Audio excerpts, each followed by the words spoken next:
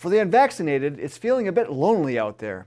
With increased pressure coming from all corners to just get the jab, advocates are ratcheting up pressure to strip away additional liberties from those who choose not to get inoculated.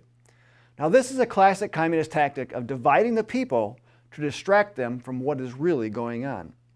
We'll look into this and offer some perspective and ways you can help in today's episode of Analysis Behind the News, where we provide the perspective and the plan to help restore American liberty and independence.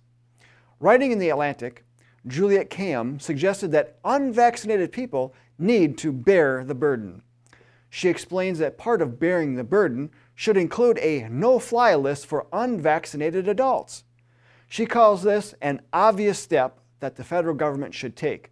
It will help limit the risk of transmission at destinations where unvaccinated people travel and by setting norms that restrict certain privileges to vaccinated people. Will also help raise the stagnant vaccination rates that are keeping both the economy and society from fully recovering. Really? Someone must have forgotten to tell this to the fully vaccinated Carnival Cruise Line ship that saw a small number of passengers test positive for COVID-19 last week. An article from the International Business Times reported, the infections come with an update in COVID-19 cruise policies for passengers, which now require passengers to wear masks on board and to have a pre-cruise COVID test regardless of vaccination status. Ladies and gentlemen, does that sound to you like the unvaccinated are preventing the economy and society from recovering? The rhetoric unabashedly rings hollow.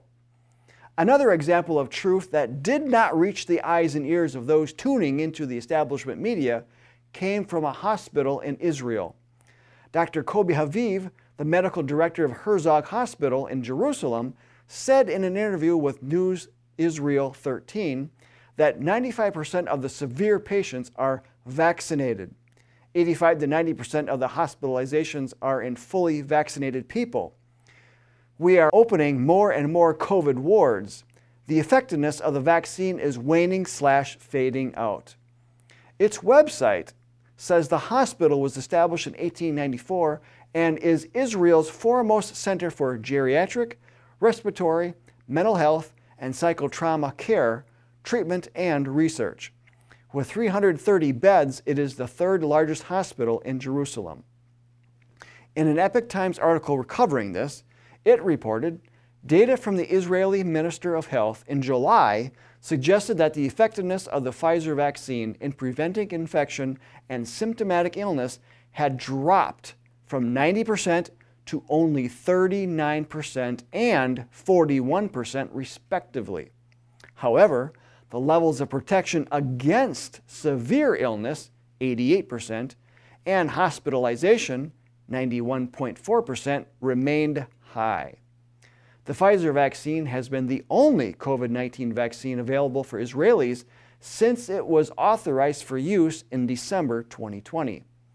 In Israel, 600,000 have had not one dose, not two doses, but 3 doses of the shot. But is it worth it? Dr. Robert Malone, inventor of mRNA vaccines, tweeted the News Israel 13 video. One of his followers replied with an article from IsraeliNationalNews.com with the headline, Natural Infection versus Vaccination, which gives more protection. The article reported, coronavirus patients who recovered from the virus were far less likely to become infected during the latest wave of the pandemic than people who were vaccinated against COVID, according to numbers presented to the Israeli Health Ministry.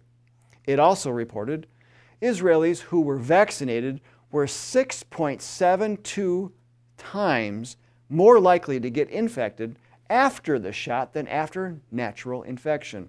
It concluded with, according to a report by Channel 13, the disparity has confounded and divided health ministry experts, with some saying the data proves a higher level of immunity provided by natural infection versus vaccination, while others remain unconvinced. Again, we're not hearing too much of this in the U.S., but it certainly doesn't sound like the science is settled. What we are hearing in the U.S. is plenty of propaganda pushing a pandemic of the unvaccinated. The CDC director said this, Dr. Fauci said this, and even President Biden is pushing this as well. On her show last week, Laura Ingraham covered this and asked Canadian immunologist and vaccine researcher Dr. Byron Bridle his opinion of this. Absolutely, it's untrue to be calling this a pandemic of the unvaccinated. In fact, I would argue that, and it's certainly untrue, this flipping of the messaging to scare people into thinking that the unvaccinated are somehow driving the emergence of novel variants.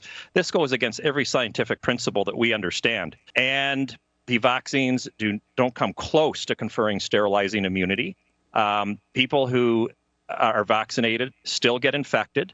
It only seems to be particularly good at blunting the disease. And so what that tells you, therefore, is that these vaccines in the vast majority of people are applying a non-lethal pressure, narrowly focused on one protein. And of course, the vaccine rollout is occurring over a long period of time.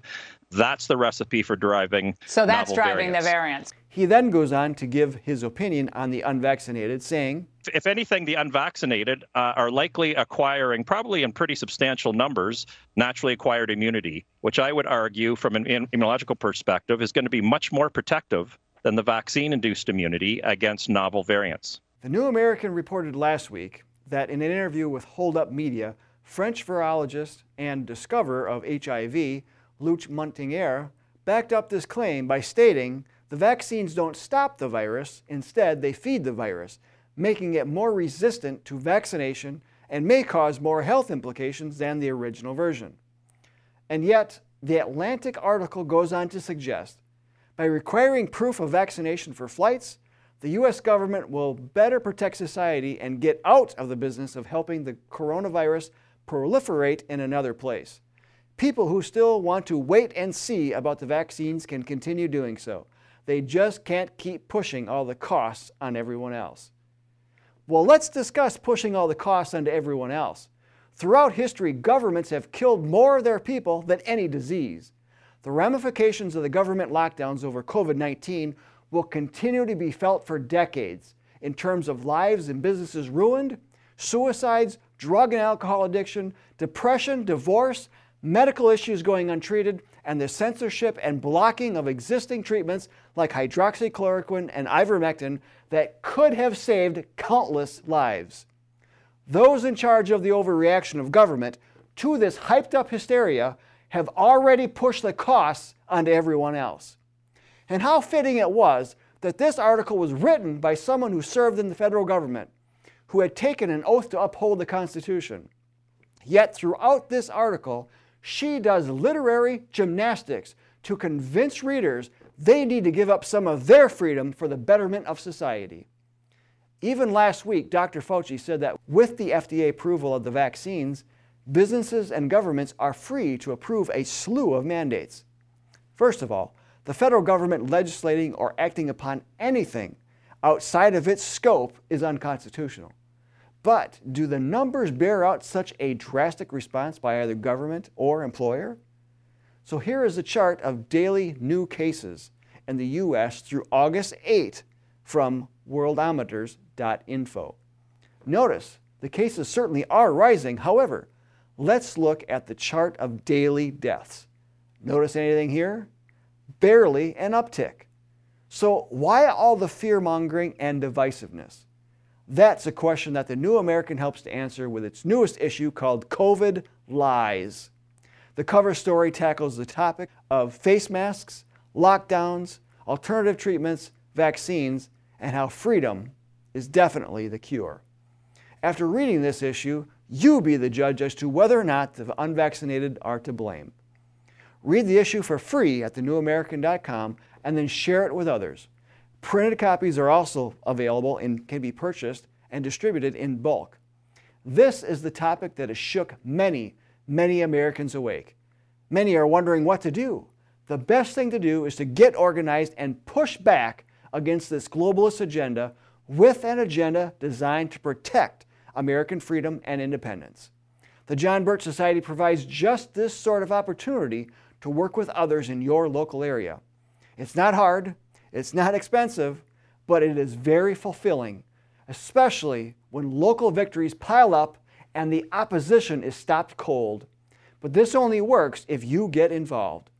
Join the John Birch Society today. This issue will be a defining moment for many. What you do or don't do today will have large consequences in the future. Links are in the video description. I'm Bill Hahn for the John Birch Society. Until next time, stay informed, stay active, and be bold, Patriots.